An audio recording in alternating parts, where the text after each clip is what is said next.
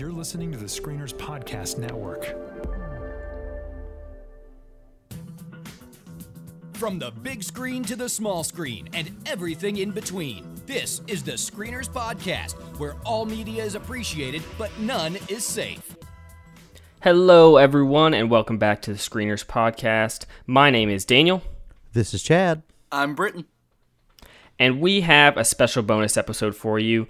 The 90th Academy Award nominations were released this week. They were released on Tuesday. We're recording this on Friday. And we have some reactions. We want to talk through the nominations, snubs, surprises, everything in between, and kind of analyze a few of the top races. So that's what we have in store for you. Are you guys ready to dive into these nominations?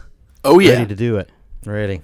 Fantastic. All right, so first and foremost, we have there weren't too many huge surprises with the nominations. We had The Shape of Water leading with 13 nominations. That was fairly expected. Dunkirk had 8, Three Billboards had 7, and it just kind of goes on from there. I'll go ahead and read just the Best Picture nominees here. In alphabetical order, we had Call Me By Your Name, Darkest Hour, Dunkirk, Get Out, Lady Bird, Phantom Thread, The Post, The Shape of Water, and Three Billboards Outside Ebbing, Missouri. So those are kind of the major contenders, the Best Picture nominees. Hey, wait, Daniel, that's not all of them. Surely not. That's it. That's all of them. Oh, okay. What's missing? What's missing, Chad? I believe we know what's missing, Daniel. Yes. It's the Florida Project, but I'll get into that Project. later. Sorry, we'll get into that later. Spoiler alert. Well, there's no harm in mentioning it as much as possible. It is a travesty. The Florida Project got exactly one nomination, and that was for Willem Dafoe. Huge bummer. Huge bummer in every respect. But we will get to our snubs and surprises. This has been a really contentious Oscar season. It's just been really a season with no frontrunners. Everything has just been kind of very even all throughout. We've definitely gotten a little clarity in the past few weeks, especially with these nominations. We got a lot of clarity and some of the guild awards that have happened. So things are shaping up, but it's still a little bit of anybody's game. We published an article to the Screeners Podcast blog, which, by the way, if you're not reading the Screeners Podcast blog, you should follow us on social media, on Facebook at the Screeners Podcast, or on Twitter at ScreenersCast, and we post these articles. Britton's going to be writing a lot of these articles for us. We're looking forward to seeing the content that he comes up with. It's ScreenersPodcast.com. Make sure you stop by, read the blog. We got reviews, all sorts of stuff on there. So, as I was saying, we published an article there about lots of stats and trivia from these nominations because it's a crazy, kind of a groundbreaking year in a lot of respects. Did you guys get to kind of look at some of those stats there? I did. It's a lot of firsts, which I think is when we get in our snubs, I think a lot of that brings clarity to kind of the new quote unquote Academy voters and what they're looking for. Yeah, that's for sure. And what Chad's referring to there with the new Academy, in the past couple of years, they've really invited a huge new crop of members into the Academy, and so we're kind of now starting to see their influence, maybe a little bit less of the kind of old guard, more of this new crop of voters. So it's kind of cool. Just a few of those random ones. Greta Gerwig is the 5th ever woman nominated for Best Director, and Jordan Peele is the 5th ever black person nominated for Best Director. Both of those, that's awesome. First ever female cinematographer, Rachel Morrison, for Mudbound. And well-deserved. Yes. Well-deserved. That's a gorgeous movie. Yes. So that's awesome. And that was the last category, other than Best Actor and Best Actor and Supporting Actor, that had no female nominees ever. So that's pretty awesome. Yeah. So yeah, lots of cool stuff. So let's go ahead and dive into kind of our snubs and surprises. Chad, did you have any major snubs you wanted to mention? I do. I have 3 snubs, and I won't give them all in a row, but I rank them in the ones that make me the least angry up to the ones that make me the most angry. And I should just say right at the beginning, it's very difficult in this world that we live in 2017 to summon real quote-unquote anger over the Academy Awards. But I love the Academy Awards, and I love film, and it's my passion, and so I do get a little caught up into it, even though truly it's just a big marketing machine, but beyond that, No, it's great. Yeah, it is great. I know you love it. I don't want to offend you, Daniel. But my first snub is probably going to be a little bit controversial, but I think it's a clear snub. And I'll be honest with you. It's the James Franco not being nominated for Best Actor for The Disaster Artist. I think his performance is magnificent and clearly one of the best 5 of the year. Now, the reason I think it's somewhat controversial, obviously, is because right now he's a social pariah, deservedly so. And so I'm not going to get into all that other than to say I understand why he wasn't nominated. But I think the fact that the Academy is getting somewhat selectively moral just kind of rubs me the wrong way a little bit. And the bigger issue I think I have with this is Denzel Washington may be my favorite, if not, he's definitely in my top 2 or 3 favorite actors. I mean, he's just a force of nature in everything that he does. One of the greatest actors of my lifetime in his generation, no doubt about it. But in this case, I honestly think it's a little bit condescending to nominate him for that specific category, because I just don't think, and again, these are just my opinions, I don't think that performance is award worthy. And honestly, if you were to ask him, I don't think he probably does either. Fences last year, no doubt about it. Yeah. No doubt, magnificent. Classic Denzel. This one in Esquire, it's just not. And so to me, it feels as if, again, we're confronting the hashtag Oscar So White controversy, and that's fine. We should confront that. But it feels to me almost condescending, like a consolation prize, because it was painted into a corner where they felt like they just couldn't nominate Franco. So that kind of bothers me a little bit. I agree with you for the most part. Obviously, I totally agree. Franco's performance is easily one of the best of the year. It sucks that he appears to also be a pretty skeevy dude, so that No doubt. that sucks. And it's like you said, rightfully so. He should be a pariah for this community, and so I'm on board with him not being there. If that's what it takes to have change in Hollywood, even if it means not nominating the best performances, I'm okay with that. I disagree a little bit with Denzel being there for the whole Oscar So White thing, because they already had Daniel Kaluuya. I think Denzel is there because, honestly, this was a super weak category this year. Other than Denzel, I agree. Denzel's performance is not nomination worthy, in my opinion. But the only other options were Jake Gyllenhaal, who definitely deserved a nomination. Well, and that's what I was going to say, is that I think Jake Gyllenhaal's the slam dunk other choice. Sure. Yeah. He is, but that movie was so small. It went I forget what studio was behind Stronger, but they did a horrible job with the campaign and release strategy. So they're just trying to be more like Netflix with every passing month. Yeah, just don't advertise. Just following anything. the lead. Yeah. Exactly. And then other than that, you got Tom Hanks for The Post, who was good, was very solid, but and better also, than Denzel. He's better. I than agree. Denzel. I don't disagree with you. I'm just saying it's not like there's, other than Franco, it's not like there's one person you can point to and be like, how did you not nominate this person? Agreed, and I'm not outraged about it at all. That's why it's the lowest anger on my thing. I think that if I'm in and again, I am 100% behind the Oscars So White and the need for inclusion of people of color across the board. I am. But I think what happens in this scenario is not devaluing Denzel, because, like I said, he's one of the greatest of all time. But if you're an Academy voter and you're looking at Tom Hanks or Denzel or Jake Gyllenhaal, and all things being somewhat equal, you go with Denzel because this is one of the things that they're confronting right now. So that's all. That's all I mean by it. Sure. I was just say not to pile on to Denzel, because obviously he's one of the best to ever do it.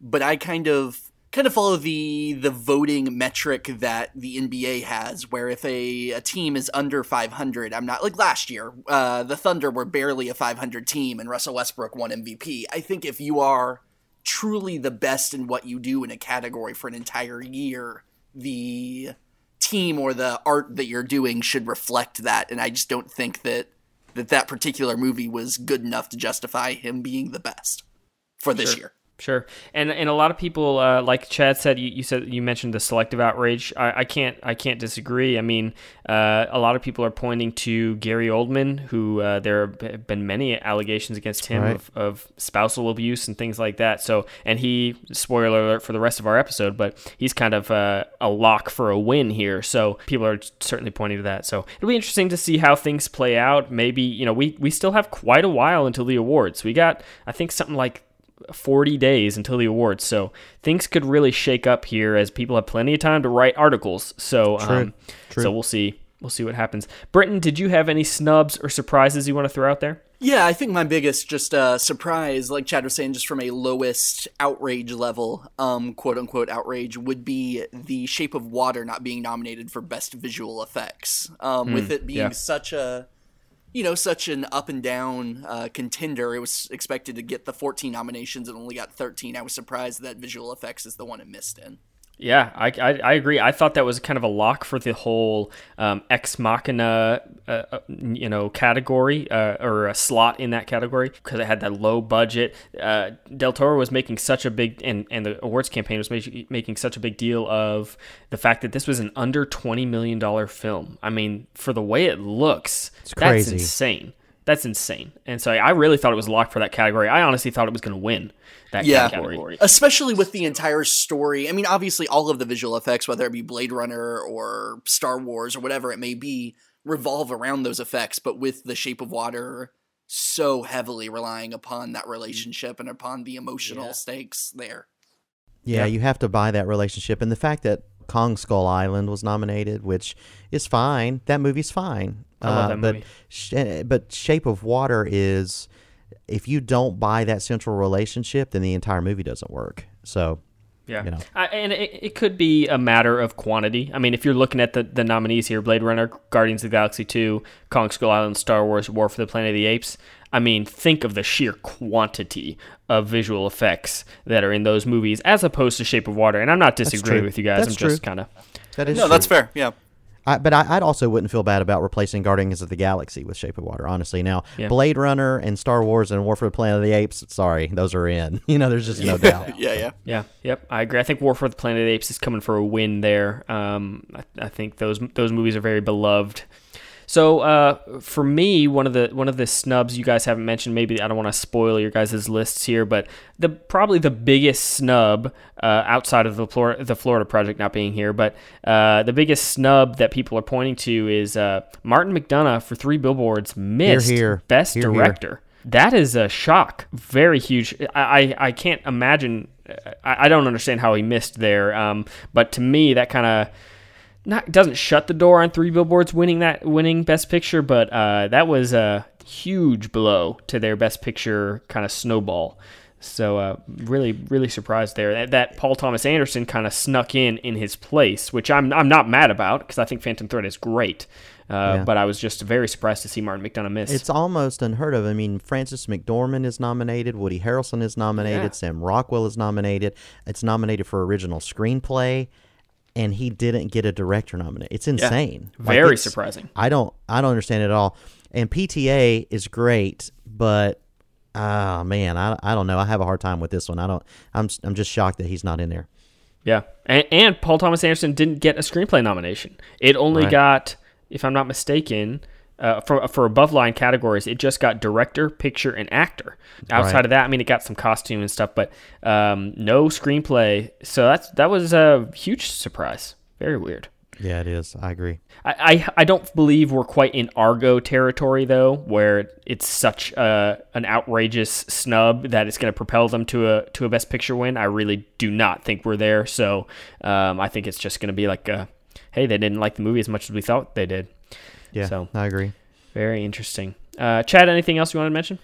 Well, my number 2 of 2-level anger was actually that one. It was McDonagh. So that'll give me rein to go to my number 3, DEFCON 4 or DEFCON 5, which is easily the Florida Project not being nominated, not just for more things.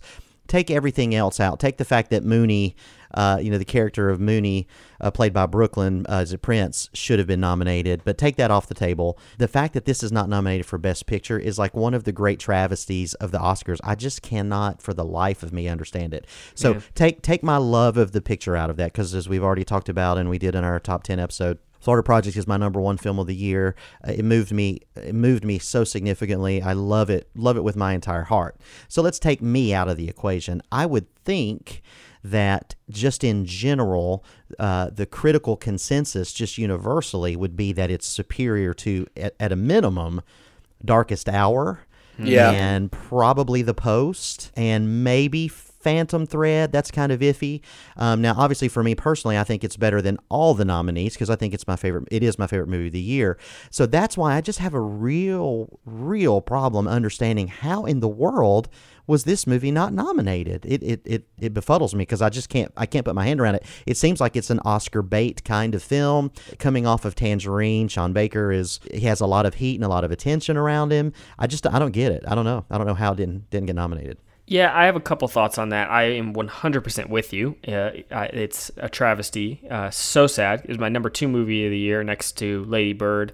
But it's a masterpiece, clear, plain and simple. It's funny, the movies you mentioned that it seems like it's clear it's better than, Darkest Hour, Phantom Thread, and The Post, are all movies that would directly appeal to an older crowd. And so even though we said there's this new crop, the old guard is still there, and they still have that's how Darkest Hour, frankly, has a Best Picture nominee. It is almost only because of the older crowd, because it didn't get that many other nominations outside of that. So, and I think the Florida Project, I love it as much as I do, I think is a movie that wouldn't appeal to the older crowd, because it's like it's kind of crude and in your face, and I love it. And there's not a traditional plot; it's just kind of aimless. Yeah, you're right. So I think that's how it happened. And then on top of that, I don't know if this played anything into it, but A24 also had Lady Bird in contention, and so maybe their campaign wasn't as they focused all their attention on trying to get Lady Bird Best Picture, kind of forgot about Florida Project a little bit. They should have flipped them. I don't know. Well, I disagree with that, but thank you, Britton. Thank you. I was going to leave it alone. But Lady Bird always was the one that was garnering much more attention and had a better shot at winning Best Picture and things like that. So I maybe that didn't play into it. I don't know. A24 has had great success with their campaigns the past 2 years. Won Best Picture last year, so they obviously know what they're doing. But it just breaks my heart a little bit because I think that work is such a beautiful work. And one of the things that the Oscars can do is bring much needed attention to unseen films. And I think there is an audience for this movie that would be profoundly impacted by it that now will not be because it's not going to get really a lot of attention. Yeah. So it's just a bummer. I agree with you. Every year, whenever the Oscar nominations are announced, people know how much I love the Oscars and all that, of course. And I always have people who text me and say, "Hey, have you seen this movie that one of the ones that got a bunch of nominations?" And I got a couple texts on Tuesday morning saying, "Hey, have you seen The Shape of Water? What do you think?" and all this stuff. And I wish they were asking me about the Florida Project. Yeah, instead. No doubt. Oh well, I'm as sad as you guys. Britton, any more snubs? Yeah, I keep rotating between a couple, so I guess I'll just kind of loop them all into one. It's all in the animated feature category. I'm always a sucker for a good animated film still at this point. I love them. They're great, especially the ones that are more, deeper than you would expect for an animated movie. So that brings me to my first one, which would be Coco. I think that under Florida Project, probably under The Big Sick, but should have been a fringe Best Picture contender, and I don't think it got any of the buzz it should have. I think that the story was emotionally rich. I think that the animation was maybe the best animation I've seen in my entire life, maybe the best animation that's been done. Agreed. It was culturally relevant in a time where that is called for. It was authentic, and I thought that it was easily one of the best 11 films of the year. I had it, I believe, at number 3 or 4 on my list. Yeah, it was my number 6 overall. I agree. It's a masterpiece as well. It's magnificent. I am a little bit surprised that it didn't catch on as big just in general. I mean, it made a decent box office, but certainly didn't set the world on fire. And that was surprising to me. Yeah, but it's going to very safely cruise to a win in animated feature, so we can at least take solace in that. Certainly, and I think the only other thing in that section is a kind of a 2-for-1 is A, how did Lego Batman not make Best Animated Feature? And B, how on earth is The Boss Baby an Oscar-nominated film? That is... It's because Lego Batman isn't as good as The Boss Baby, clearly, because the Oscars... I'm just saying. Some things are just true. Right. Wait, do you actually feel that way? No, I do not. Okay, good. You scared me for a second. I have thoughts on why that got nominated, I believe. So they changed the rules for animated feature this year. They opened up the nominating committee to. It used to be only members of the animation branch would vote for the nominees for that category, and now they opened it up to anyone from any branch could vote on the nominations for that category. So a lot of people were wondering how would that affect things, and people were concerned would the mainstream movies, would movies that their children are big fans of influence their opinion as they go to vote? And it appears maybe it did, but I'm sure many children and many people were fans of a very mainstream movie, Lego Batman movie. So I don't exactly know how that missed. Ferdinand was another huge bust for me, not nearly as bad as Boss Baby, but I don't see why Ferdinand is Oscar worthy at all. Ferdinand's a masterpiece compared to Boss Baby, although it's just one of those things. I think you're right on the mark there with the kids and the grandkids liking it, because Cole, my 5-year-old son, thinks that the Emoji Movie is the greatest thing since sliced bread. Gosh. It makes no sense. I'm already disappointed in him. I've got to help him out of that stage. But I mean, you just never know. Yeah. Have you guys seen that video going around of the Buffalo Bills celebrating when Andy Dalton beat the Ravens to get into the playoffs this year for the NFL? It's great. Yes. That is how I imagine the cast of Ferdinand reacting when the Boss Baby got nominated, because otherwise we'd all be mocking Ferdinand, but the Boss Baby's getting all the fire for it. That's true. That's true. Yeah. That is very true. But yeah, like we said, Coco should very easily and very safely cruise to a win. Man, animated feature or animated film just all around was a huge bust this year. Yeah. What a weak year for animation. Yeah. Hey, one more snub, just real quick. It's not really a snub. It kind of is, though. Talking about performances here, I think Michael Stuhlbarg as the dad from Call Me by Your Name gives one of the most subtle and wonderful performances of the year. And I feel like in supporting actor that you could have replaced Richard Jenkins with him. Now, I think Richard Jenkins is great, but I think that performance really didn't get any attention at all, and I think it's great. I think it's a wonderful performance, and has maybe the best monologue of the year. Yeah. I think he belongs in there over probably Woody Harrelson as well. I thought Woody Harrelson was great, but wasn't necessarily award-worthy in my opinion. I agree. Yeah, speaking of Stuhlbarg, I have thoughts on why he wasn't nominated, but speaking of him directly, he joined a very exclusive club. He's the 6th person this year to appear in 3 Best Picture nominees in a single year. Call Me by Your Name, The Post, and Shape of Water. He's the only person to do it in the expanded era. The last person to do it, of all people, was John C. Reilly back in 2002. So, yeah. Very interesting and very, very much a fantastic actor. I wish he was recognized for it. But he's great in that performance, I think. And so as far as him not being nominated there, his co-star Armie Hammer also missed. And it's funny, there haven't been 2 nominees in Best Supporting Actor for the same film since 1991.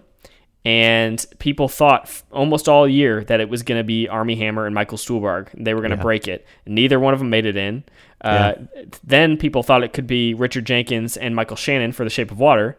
Only Richard Jenkins made it in. And then instead, the dual nominees for the same film were Sam Rockwell and Woody Harrelson for three Billboards. Right. So it's a crazy year for Best Supporting Actor. That was easily the most difficult category to predict as far as nominations go. So pretty crazy. I really thought Armie Hammer was honestly going to get it in. I was pretty sure about that, and I was wrong. So there's some snubs there. Another snub for me was The Big Sick missing Best Picture and missing Best Supporting Actress for Holly Hunter. Both of those I agree on Holly Hunter for sure, and I think The Big Sick's better than The Post. I mean, for sure. Yeah. So you can make the case. There's no doubt about it. And still, it got Best Original Screenplay. There's still Oscar nominee Kumail Nanjiani and his wife Emily V. Gordon. So that is pretty awesome. But I do wish it had kind of cracked Best Picture.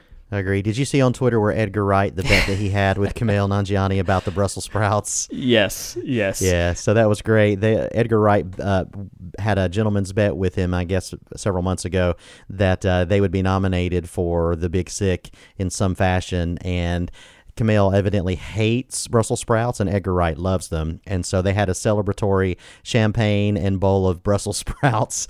And Kumail tweeted, "I've never been more happy to be wrong and eat these gross Brussels sprouts." And it had pictures. It's really great. I'm very happy for that film just because it's just really great. And for Baby Driver as well. It got 3 nominations, both sound categories and Best Editing, which it could possibly win, which is pretty awesome. I believe those are the first nominations for any Edgar Wright film. Oh, yeah, that's true. I didn't think about that. That's awesome, yeah. Yeah, pretty awesome. So I love that it's given us, the Oscars have now given us a bromance between Kumail and Edgar Wright. All right, so we are going to go ahead and dive into these categories, just the major ones here, and just kind of give an overview of them and maybe see where they're landing. I already said at the top of the show that it's been a really contentious season. Honestly, until maybe 3 weeks ago, most of these categories, all the acting, picture, and director, were up for grabs. It's been a very, very confusing season, the most unstable season we've had in many, many, many years. But after the PGA, SAG, a few of these other guilds, and now these nominations, we've got some clarity on a lot of races here. So let's go ahead and dive into Best Supporting Actress. Nominees are Mary J. Blige, Allison Janney, Leslie Manville, Laurie Metcalf, and Octavia Spencer. So all season long, it's been a battle between Laurie Metcalf and Allison Janney. I honestly thought for the majority of the season, Laurie Metcalf was just going to soar to her Oscar win. She kind of won pretty much every Critics Award. Like, she swept the Critics Awards. And then we got to the Guilds and the Golden Globes, and Allison Janney has been now sweeping. She's got the Globe, the SAG, and the Critics' Choice. And so that's a pretty hard trifecta to overcome. So I believe Allison Janney takes the win here, which I think Laurie Metcalf gives the better performance, but I'm not mad that CJ Craig is gonna have an Oscar. What do you guys think? The Jackal. Yeah, I actually, you know how I feel about Lady Bird, but one of the things that I do think is strong about Lady Bird is Metcalf's performance, but I'm probably just slightly inverse of you in that I think Janney actually deserves it. A lot of people think that her performance is just big. I personally think there's a lot of subtlety and nuance to make that character work the way that it does in I, Tonya. So for me, I'm actually okay with that. What do you think, Britton? Yeah, I would say the smart money's on either Metcalf or Janney. I think that Leslie Manville has an outside shot just because Phantom Thread seems to be a slow burn that is starting to get in front of more eyeballs as it goes, with it being, you know, Daniel Day-Lewis's last film and whatnot. I think she has an outside shot, but I think the other two obviously are the front runners. Yeah, I totally agree with you guys, and I don't disagree with what you said, Chad. I think Allison Janney certainly gives a fantastic performance in I, Tonya. I'm not one of those who thinks it's bad. I just happen to prefer Metcalf. Sure. But I understand. Yeah, not gonna be mad about it. With Leslie Manville, man, I am so pissed because I had her in my predictions to get nominated for pretty much the entire season. I thought she would be the surprise nominee because she was only nominated for the BAFTA. She missed every single precursor except for the BAFTA, which she's the first person to get into that category with only having a BAFTA nomination prior to getting in there. So I had her in my predictions, like I was going to be so smart and have this surprise nomination, and then I took her out the night before the Oscars. I gave up on myself, and then there she is. So Daniel, you have to believe in you. Okay? I didn't believe in myself. You have to believe in you. Anyway, okay. So Allison Janney pretty safely has Best Supporting Actress, but definitely don't discount Laurie Metcalf. She could pull it out in the end, but I don't think it's going to happen. And actually, it's a very similar case for Best Supporting Actor. Really, really similar, actually. So the nominees here are Willem Dafoe, Woody Harrelson, Richard Jenkins, Christopher Plummer, and Sam Rockwell, which let's just pause real quick. Christopher Plummer got an Oscar nomination for All the Money in the World, making him the oldest acting nominee ever, and he was cast in the role 70-something days ago. I think that's the only reason he got nominated. I do.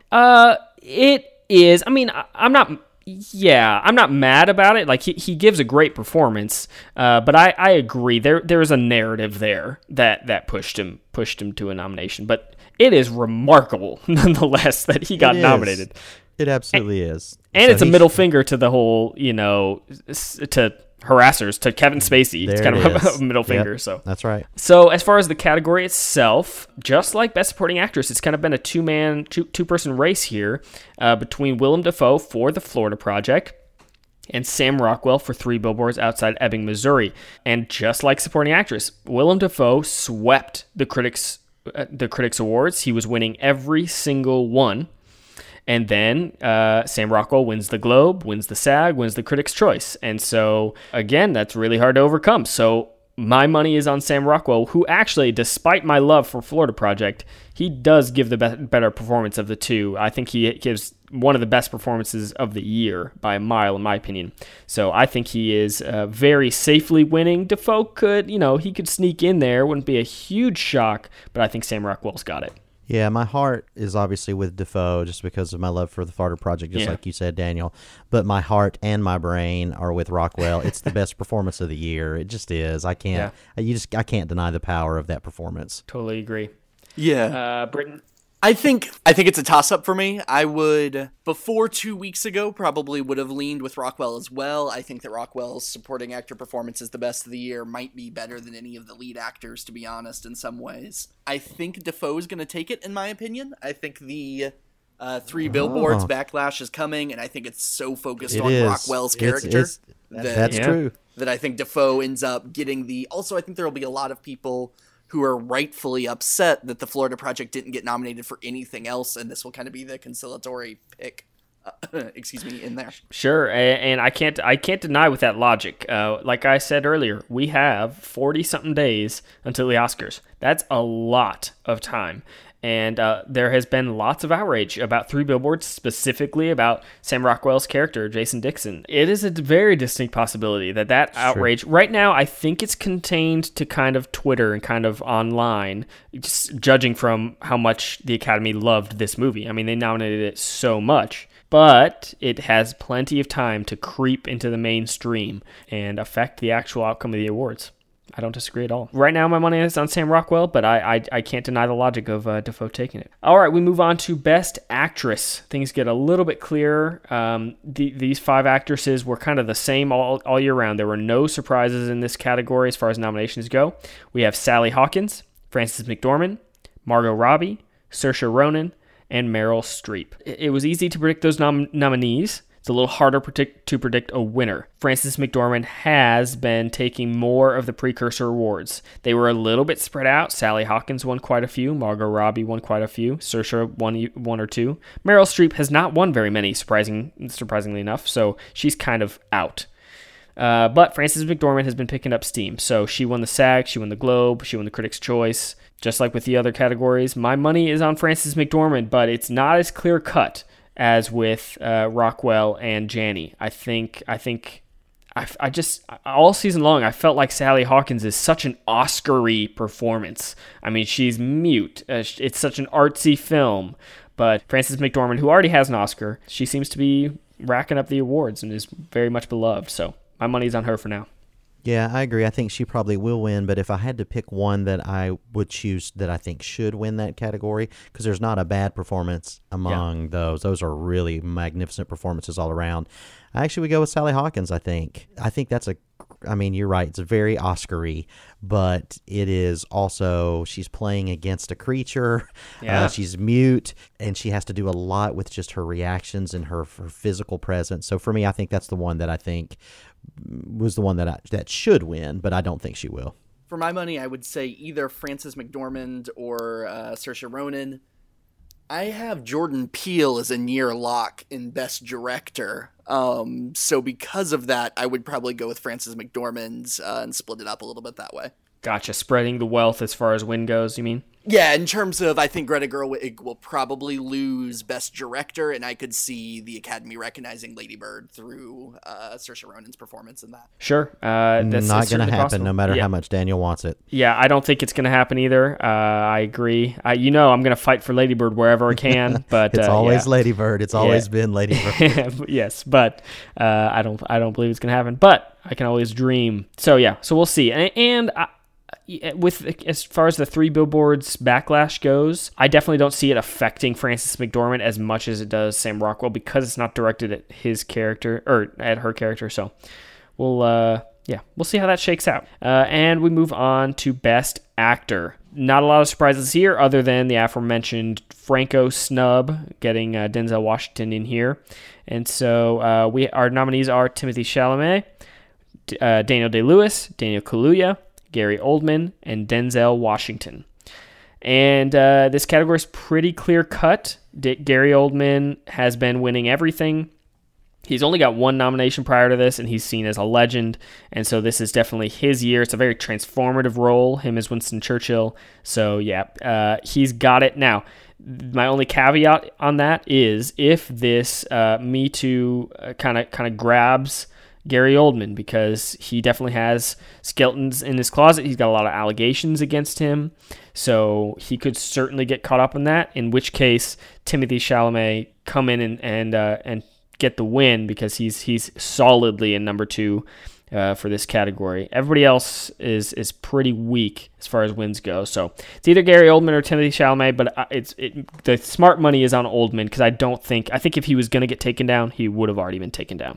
So yeah, and while I think that Chalamet's performance is by far the best thing about Call Me by Your Name, I actually can't get too mad about Gary Oldman's performance. It's playing Churchill in the way that he does with all the makeup and everything that he did is that's a pretty astounding feat. So even though it is certainly Oscar bait, and it's been said that Darkest Hour is just a vehicle for that performance, and that's 100% accurate, but he delivers, I think. So I couldn't get too mad if he wins. I think definitely Gary Oldman is unquestionably the front runner.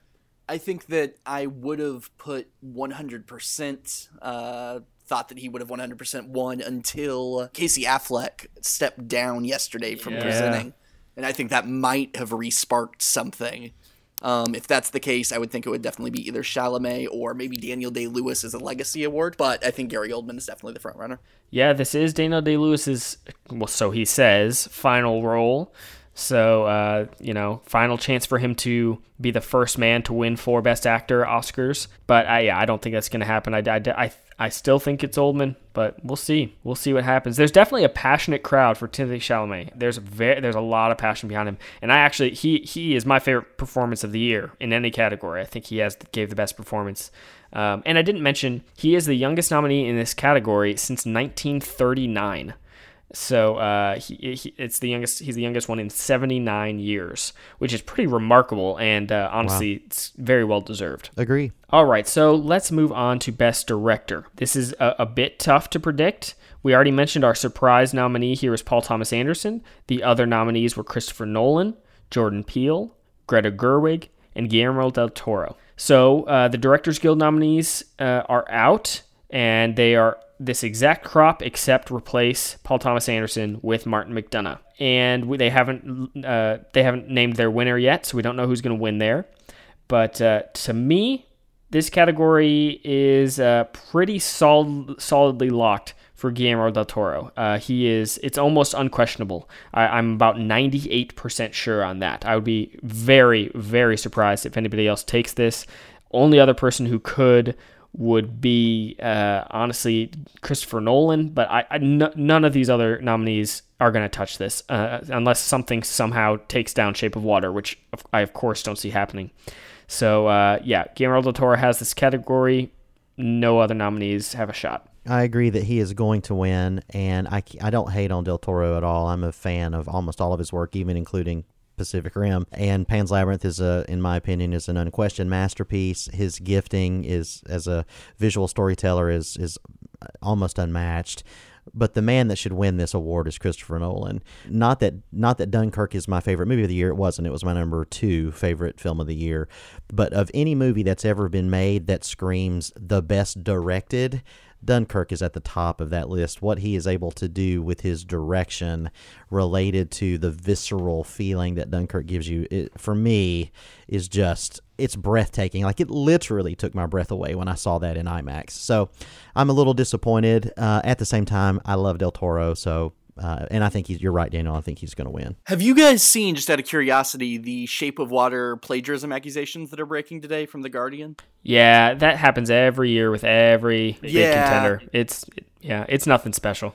that's kind of what I thought. I, have dove more into it this year than I have some of the kind of Oscar takedown campaigns before, but it was at least interesting to me. Yeah, I mean, it's definitely there.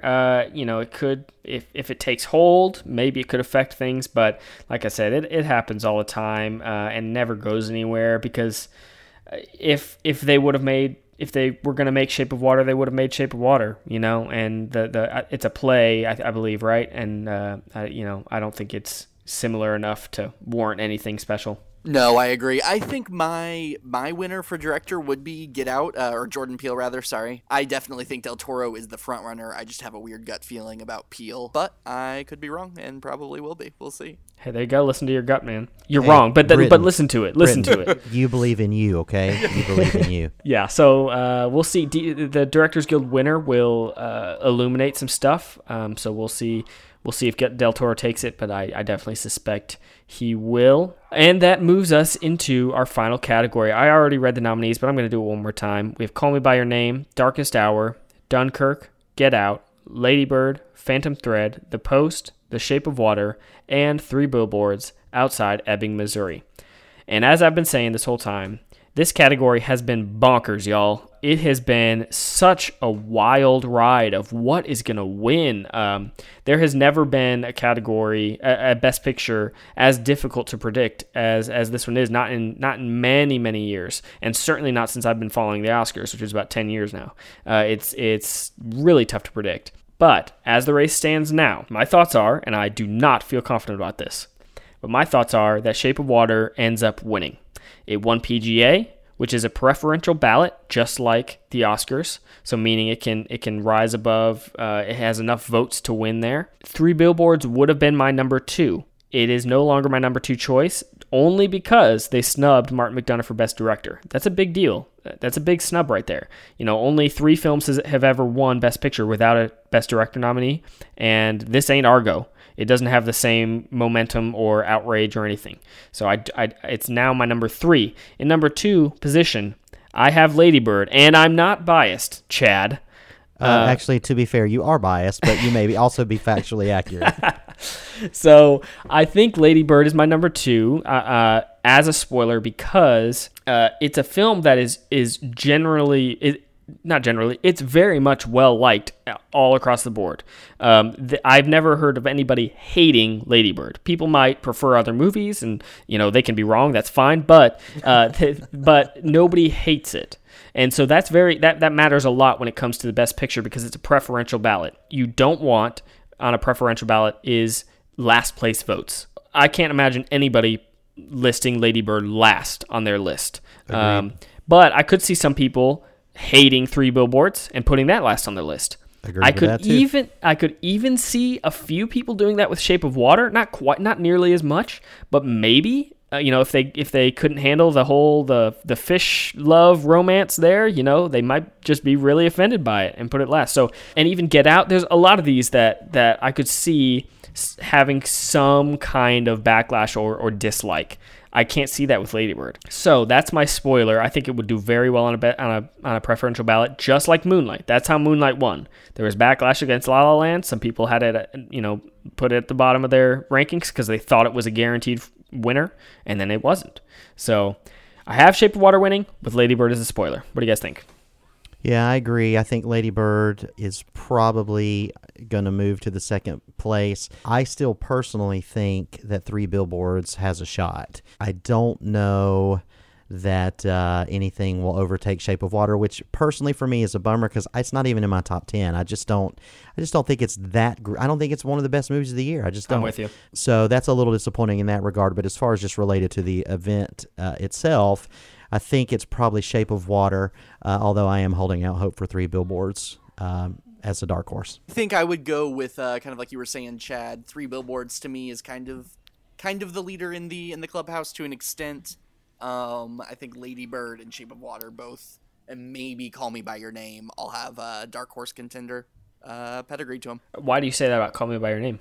I just think it has a lot of buzz. I think the Chalamet performance is enough of a star-making performance that it kind of lifts the rest of the movie onto its shoulders. I've seen a lot of buzz for the Sufjan Stevens song, and obviously that ending scene is probably the best of the year. So Oh yeah, no doubt about that. That ending scene, that final shot is easily in my top 10 favorite, final shots in any movie ever. I mean, that's amazing. In terms of excellence, it's everything that is the opposite of the last 20 minutes of Wonder Woman for me. It's if you can engineer the reverse, it is that. Yeah, it is. But I think it also colors a lot of people's viewing of the entire film, and makes it a little more positive than I think they normally would, because it is undeniably one of the strongest closings to a film ever.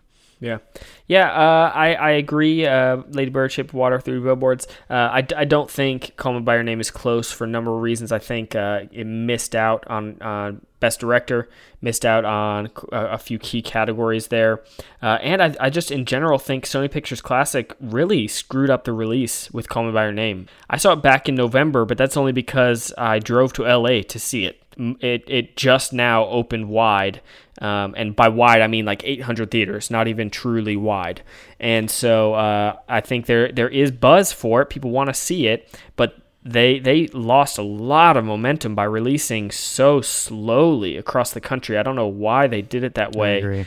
What's interesting, just while we're on the topic of releases, Get Out is the first film nominated for Oscars with a February release date since 1991. It's the first film nominated for Best Picture since Aaron Brockovich to be released prior to the previous year's Oscars. Get Out was released on Oscar Academy Award weekend in 2017, so pretty crazy that it was able to sustain itself all the way to nomination. But I mean, it's just that good. So we will have so many more conversations about this on episodes as we make way towards the Academy Awards. Thanks for chiming in. We want to hear from you guys. Follow us on social media, on Twitter at ScreenersCast, on Facebook, search the Screeners Podcast, and join in with us. Let us know what you're predicting for these categories. What were your snubs and your surprises? We all know I can talk about the Oscars for hours, so come and do that with me on Twitter especially. All right, with that said, we will see you next time. And that's a wrap.